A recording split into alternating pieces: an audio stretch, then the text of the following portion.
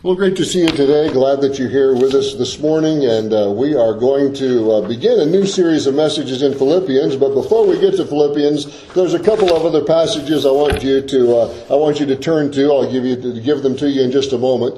But I want to start with this question today: how do you measure a person's Christian life?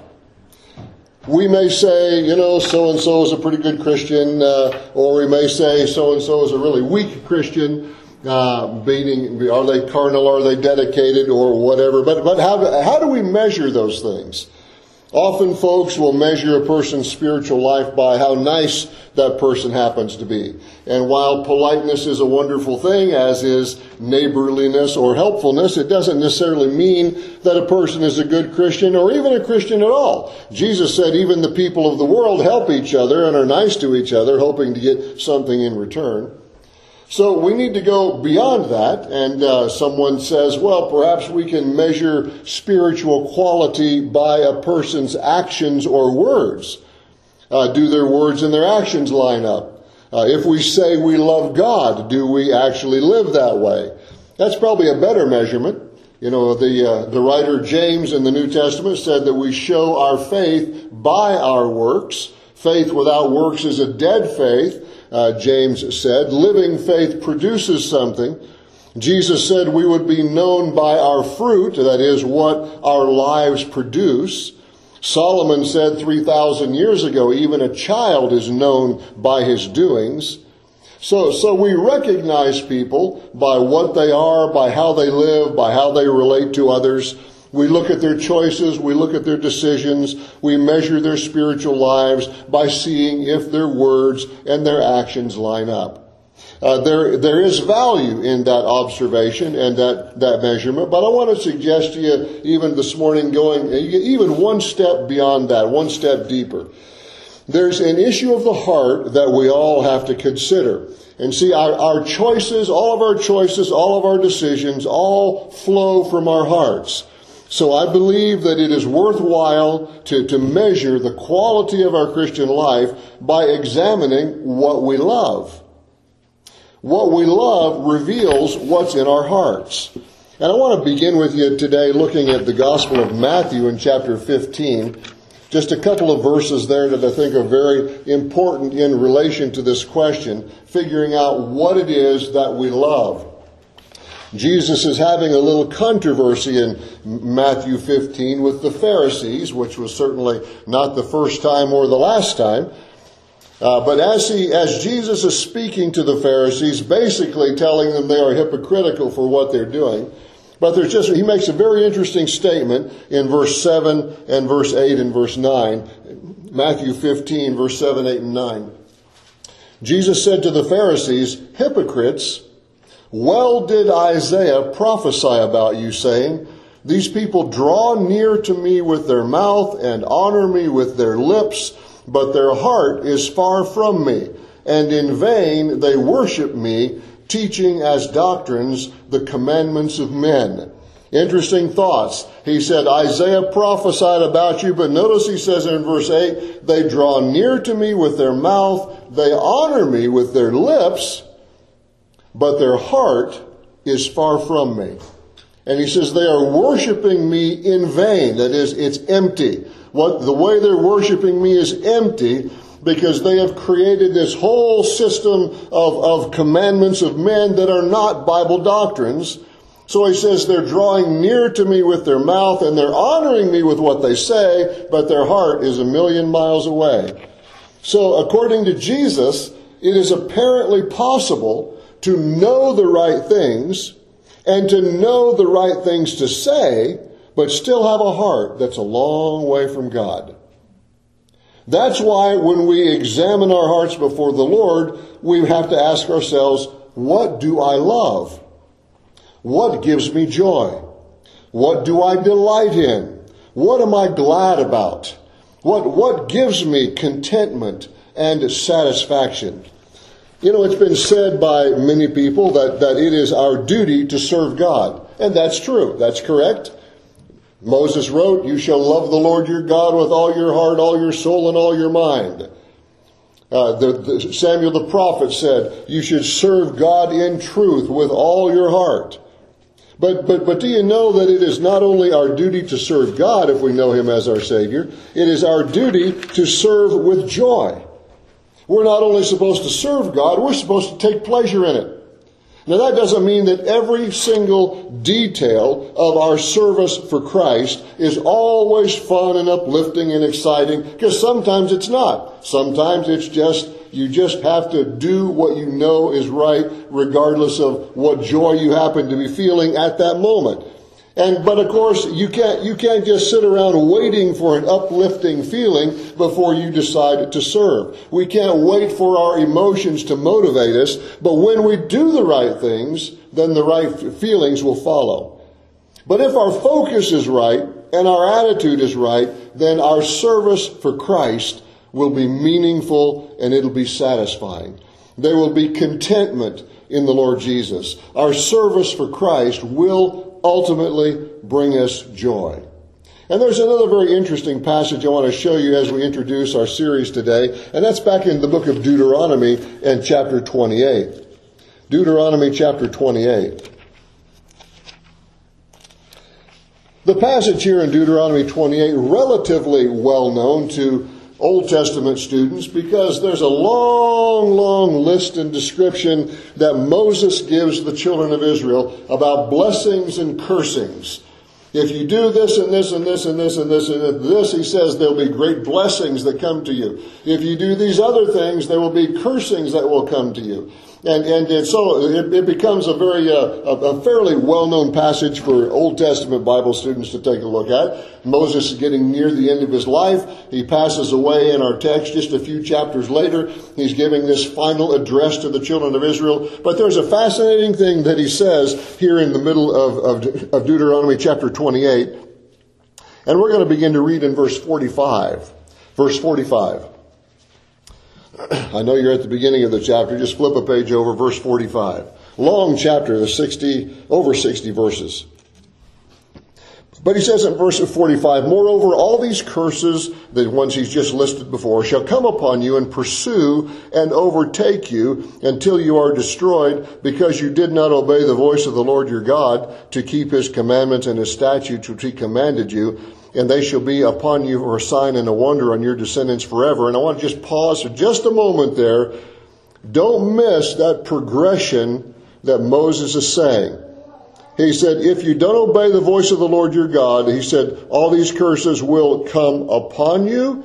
He says, and pursue you and overtake you. Interesting word pictures there. It isn't just, I do something bad and wham, this curse comes, pow.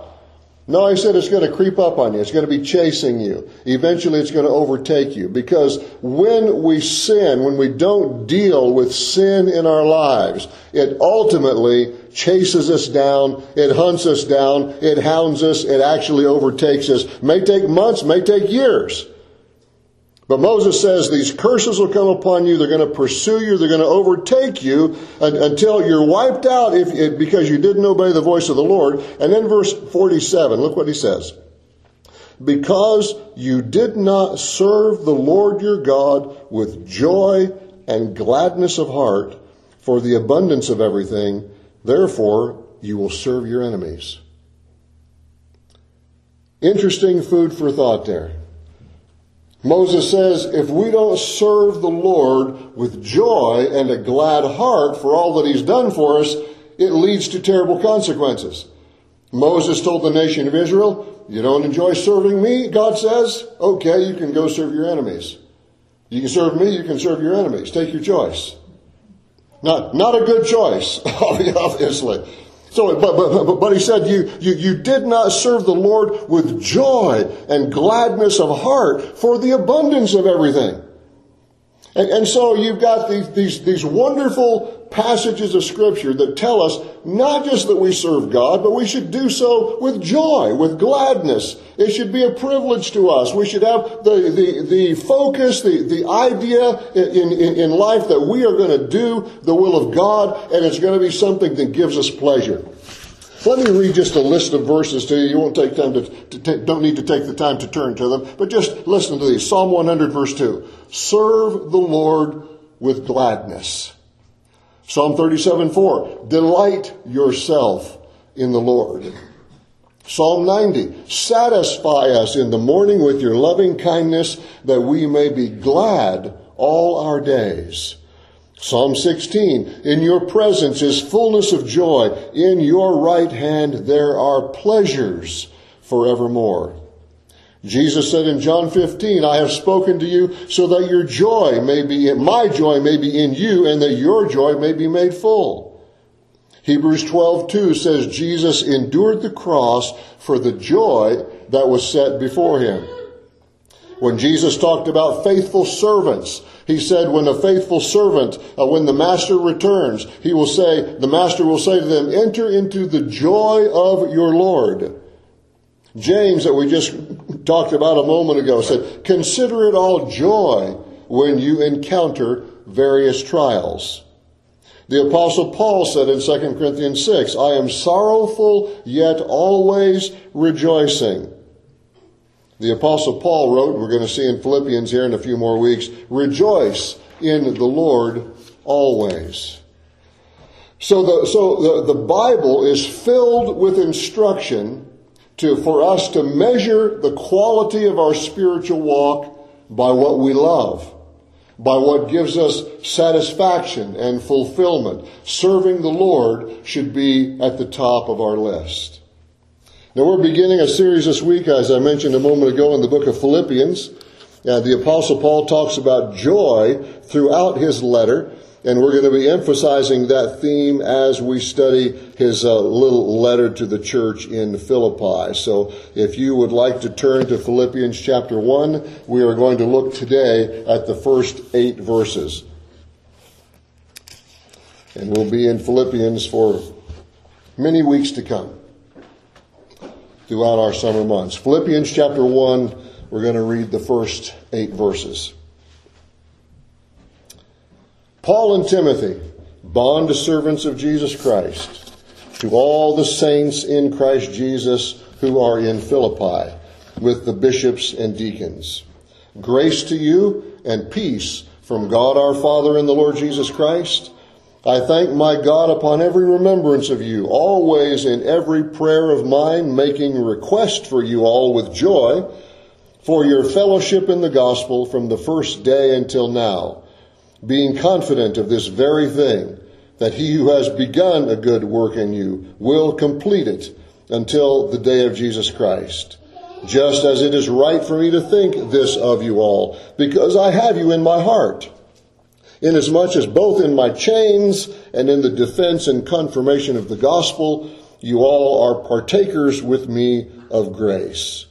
For God is my witness, how greatly I long for you all with the affection of Jesus Christ. When the Bible speaks of joy, it's not referring to an attitude that depends on our circumstances. We can have a sense of biblical joy regardless of our circumstances, because joy is based on the confidence that no matter what's going on in our lives, everything is okay between me and the Lord. No matter what trial, what heartache, what disappointment, what rejection, whatever challenge we may be facing, we know we are safe in the arms of God's grace, and our eternal well-being is secured by the Lord Jesus. So we can have joy regardless of the circumstances. And you know, the Apostle Paul was the perfect picture of this. If you trace his ministry through the book of Acts, it'd take us a couple of hours to do that, but if you were to trace his ministry through the book of Acts, you see that right after he came to Christ, he had to escape Damascus at night because of death threats against him. He was stoned and left for dead in a little town called Lystra. He was beaten up and thrown in jail in Philippi. He had to leave Thessalonica after a riot erupted because of his preaching. He was ridiculed by philosophers in Athens. He was dragged in front of a Roman court in Corinth. He was hounded from city to city by Jews who hated him and the message of Jesus he was preaching. There was a Gentile riot in Ephesus over his ministry. He was shipwrecked on his way to Rome for his trial. And as he writes this letter to the Philippian church, he's been under house arrest for nearly 2 years in Rome waiting for his trial. And yet he says, I thank God on every remembrance of you, always in every prayer of mine, making request for you with all joy. And you're in my heart. I greatly long for you with the affection of Jesus Christ. That's amazing biblical joy. Not dependent on his life circumstances. But his confidence was anchored in his relationship to Jesus Christ. So whether he's getting beat up and thrown in jail or shipwrecked and floating around in the ocean for a night and a day, and whether he's being bitten by snakes or beaten with rods or thrown in jail or sitting around chained to a Roman soldier for 2 years, waiting for his trial date to come up, he still has joy. Because joy was not based on his current circumstances. Joy is based and anchored in his relationship to the Lord Jesus Christ. So Paul starts his letter there in verse 1. He identifies himself and Timothy as bond servants of Jesus Christ. The word is doulos in the Greek text, a doulos of Jesus Christ. And that is a specific word, means a slave who has willingly agreed to serve his master for life. That's why he calls him a bond servant or a bond slave of Jesus Christ. Back in the Old Testament, if a slave, and sometimes people were sold for 5 years to pay off a debt. You worked for a guy as a slave for 5 years or 10 years or whatever, or you were fulfilling some kind of a contract. And after he had served his time, and it came to the place he could be set free, if he had been treated so well that he had grown to love his master, he could agree to serve that master for the rest of his life. And if he did agree, the master would bore a hole in the slave's ear, kind of marking him as belonging to him for the rest of his life. You say, who would do that? Well, apparently a lot of people did. Part of the law of Moses, you can read about it. It's in Exodus chapter 21, verses 5 and 6. It explains what that could be. And that slave would be basically binding himself, although he was free, he was binding himself to that master for the rest of his life. Paul takes that same word picture when he uses this word doulos, or the bond slave of Jesus Christ. And Paul says, I am a slave of Jesus Christ who has bound myself to my master for life. I am a doulos of Christ. And then he addresses his letter to the saints, the holy ones. So we spoke about in our first hour today. Everyone who knows Jesus Christ as their Savior is called a saint in the New Testament. Not necessarily some higher class of Christian. Every person who knows Jesus Christ as their Savior, according to the Scripture, has been made holy by Christ, which is what the word saint means, a holy one. Made holy by Christ, not by our works, along with, he says, the bishops and the deacons. And I think most of you have been around our church enough, you know when we use the terms bishop, pastor, and elder are all interchangeable terms in the New Testament. The word bishop literally means overseer, one who has administrative duties.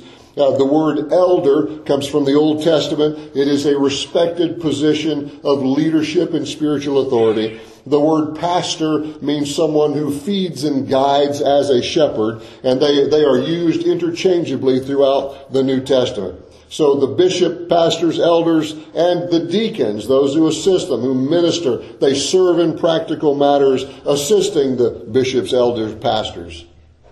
That's who he's addressing this to. And then in these next verses, he gives them this great thought in verse 2, grace to you and peace from God our Father and the Lord Jesus Christ. A very common New Testament greeting where people would see one another and they'd give each other a big hug, and grace and peace to you, my brother.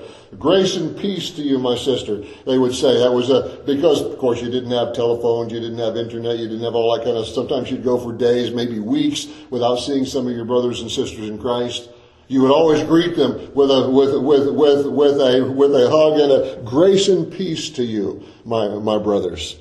that was wanting the grace of God and the peace of God through the Lord Jesus Christ to be evident in their lives. But then starting in verse 3 up through verse 8 that we're going to focus our time on here this morning, Paul describes 5 different elements of joy, all related to his relationship with the Philippians. You see, true biblical joy is not only a reflection of our relationship to the Lord Jesus, it's also a reflection of our relationship and our service to our fellow followers of Christ. The first element of joy, the joy of remembering. Verse 3, I thank my God upon every remembrance of you. Paul visited Philippi on his second missionary journey, as we often call it, his evangelistic church planting journeys throughout the Roman Empire. He took 3 of those church planting journeys as he would preach the gospel and establish churches. He visited Philippi on his second journey. You may remember the story from the book of Acts. Paul had led to Christ a businesswoman named Lydia. She was called a seller of purple. It was a very popular color, and she was apparently had this business, and she would sell purple dyed clothing. He had led her to Christ. He had also freed a young slave girl from the bondage of demon possession, and that so infuriated the little slave girl's owners that Paul and Silas were beaten up and thrown into jail, thus leading to the very famous story that most of you will remember as I tell you in Acts 16, that Paul and Silas got beaten, thrown in jail, their feet put in stocks, very, very uncomfortable, in fact, an incredibly miserable circumstance physically. And yet Paul and Silas are singing in the jail at midnight. There are no lights, totally dark, beaten, feet in the stocks, in this incredibly miserable circumstance, yet they're singing at midnight. And God caused an earthquake. It shook all the chains off, all their chains fell off, all the doors came open, and the jailer was about to commit suicide, thinking that everybody had escaped, which would mean his death as a punishment. Paul calls out to him and he says, don't kill yourself. We're all here, he says. And so the jailer calls for a light, calls for a torch, and he comes into the jail cell where Paul and Silas are, and he falls down at the feet of Paul and Silas, and he utters those now famous, oft-quoted words, Sirs, what must I do to be saved? He wasn't talking about his physical life. Nobody had escaped. He was safe. When he said, what must I do to be saved? I mean, he knew why Paul and Silas were in his jail, and he had been listening to Paul and Silas sing. And when he says, falls down at their feet, Sirs, what must I do to be saved? Paul also knew what he meant. And he said to him, believe on the Lord Jesus Christ, and you will be saved. All of that happened in Philippi. And so Paul says, I thank God when I think about you. I thank God when I remember all that God did among you, all that God did with all of us, all of your fellowship in the gospel. I have joy in remembering. He also, secondly, had the joy of intercession. He says, always in prayer, in every prayer of mine, making request for you all with joy. Now, when we use the word intercession, that is praying for someone else. A lot of times when we pray, we're praying for us. And nothing inherently wrong with that. We pray regarding our own lives, our own circumstance. That's often called supplication, meaning pleading with God for a personal need. Intercession is remembering somebody else's need and pleading with God on behalf of someone else. The Holy Spirit, Romans 8 tells us, intercedes for us when we pray. And we are to intercede for the needs and the trials of other people. Paul poured out his heart for his friends in Philippi, and he says, I love it. In every prayer of mine, making request for you all with joy. He was filled with joy to have the opportunity to intercede, to pray for them. And there's a third element of joy, the joy of fellowship. He said, for your fellowship in the gospel from the first day until now. From the very first day when Lydia came to Christ, when Paul and Silas showed up in Philippi. And not long after, the Philippian jailer and his whole household, Acts 16 says, all came to Christ. They were the first foundation stones of the church there. And this word translated fellowship just means to participate together, to commune together. That there's fellowship in faith. There's fellowship in prayer. There's fellowship in seeing answers to prayer. There's fellowship in serving together. There's fellowship in spiritual growth together. There's fellowship in standing together in spiritual battles. Your brothers and sisters in Christ that you have experienced the challenge of life and ministry with, they are a special joy. I can assure you of that. I've been now in some kind of full-time ministry for over 4 decades. And looking back over them, I got some great memories. I've got some wonderful memories of things God has done. It is a joy to pray for other people. It is a joy to fellowship together in the things of God and to stand together in spiritual battles. It's wonderful. But then the fourth joy, the joy of confidence. This is one of the well-known verses in Philippians, verse 6. It says, being confident of this very thing, that he who has begun a good work in you will complete it until the day of Jesus Christ. See, Paul is joyful because he has confidence that God is going to do his work in the hearts and lives of his friends. Paul cannot be there with them. He's in prison. He's writing this letter from prison. He's expecting that he may soon be martyred. Actually, God spared him at this time, and he was released, only to be rearrested a few years later and then beheaded for Christ. But Paul is joyful in knowing that God will never leave them, God will never forsake them. He opened their eyes, he brought them to faith in Christ. Excuse me.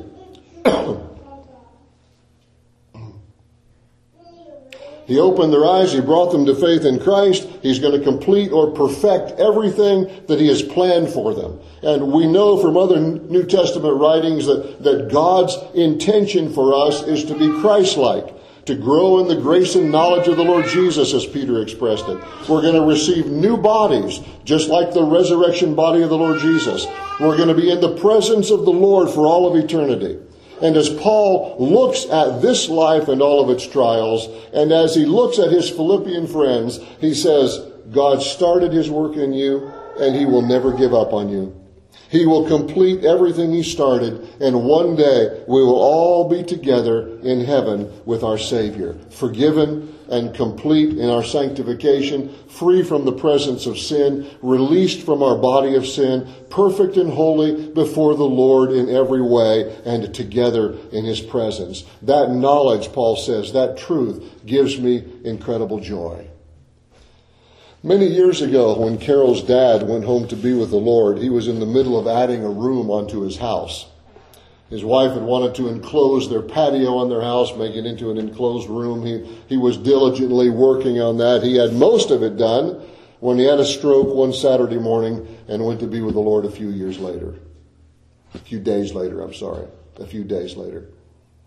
When we got there to their house, we walked out into the room he was working on, walked out into the enclosure, and there were a bunch of his tools laid out on the floor there, and his hat was there, lying there where he had been working. He never left his tools in a jumble. Everything was always very organized, except in his toolbox. That was not organized. But everything else was very organized when he was working on it. All the tools were laid out there. The hat was there. And in the room, probably 75-80% completed. And I thought, you know what? One day, the same thing is going to happen with all of us. Whatever we were working on will be left right where we were on our last day. And as Paul writes this letter, he knew that his day was not very far away and his spiritual children would be left without him. But he also knew that God has no unfinished work. His word never comes back empty, as Isaiah 55 tells us. It always accomplishes what he sends it out to do. So when Paul writes, I am confident of this very thing, that he who has begun a good work in you will complete it until the day of Jesus Christ. He's saying we may not accomplish everything that we might like to do in this life, But God has no unfinished work. What a joy to know that. No one knows when our last day is on this earth. I know all of you here today, you've got some prayer requests for your children. Maybe you got some prayer requests for your grandchildren. Maybe you got some prayer requests for some friends. Maybe you got some things you'd like to accomplish for God in your life. Maybe you'll make it, maybe you won't. Maybe you'll get the job done, maybe you won't get the job done. But you know what? God always gets the job done.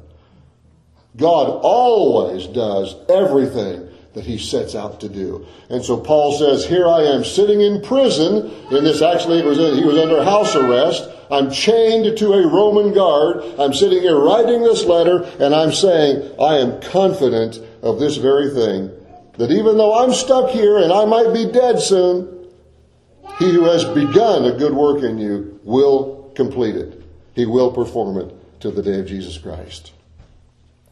And then the last joy, the joy of love. Paul loved the Philippians because they stood with him through all the trials of ministry. When he was in prison, when he was in court, when he was preaching, when he was serving, they were there with him. We're going to see later on in the book that the reason why Paul is writing this letter, he's responding to a gift that the Philippian church had sent to him for his ministry support. Even though he was in prison, even though they were struggling financially themselves, Paul says, you stood with me all the way. That's what he says here in verse 7. It's right for me to think this of you all. I have put you in my heart, because in my chains and in the defense and confirmation of the gospel, you all are partakers with me of grace. He says, you stood with me when I was in chains. You stood with me when I went to court to defend myself. You stood with me as I was trying to confirm the gospel and preach the gospel. You've been with me every step of the way. And he said, so I long to see you with all the affection of Jesus Christ. Remembering, intercession, fellowship, confidence, love, all these elements of biblical joy are focused on other people.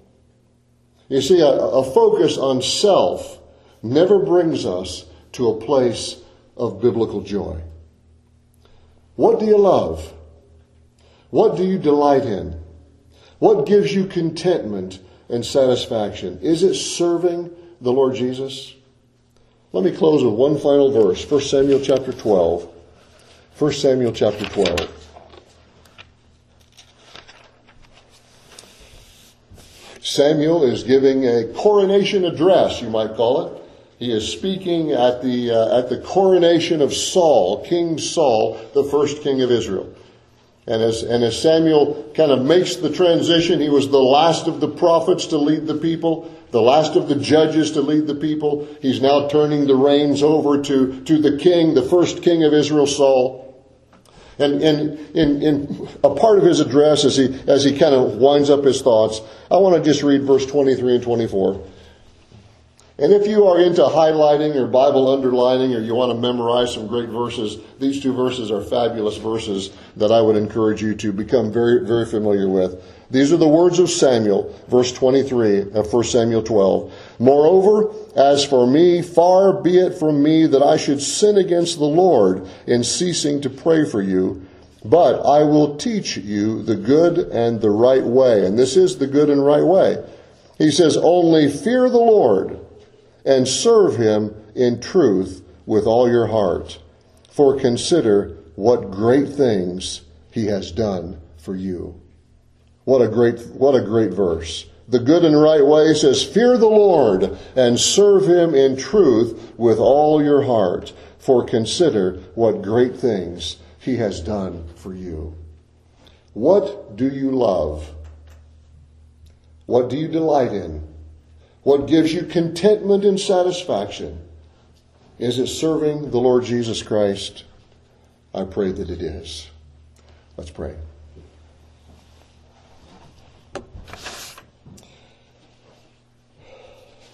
Lord, we live in a topsy-turvy, mixed-up world.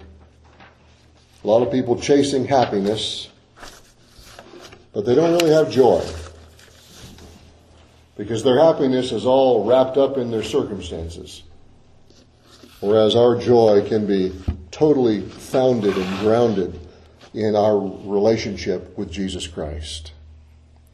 What a tremendous testimony the Apostle Paul left with us. All the troubles and trials and heartaches and headaches and sufferings he went through, and yet still writing to the Philippians with joy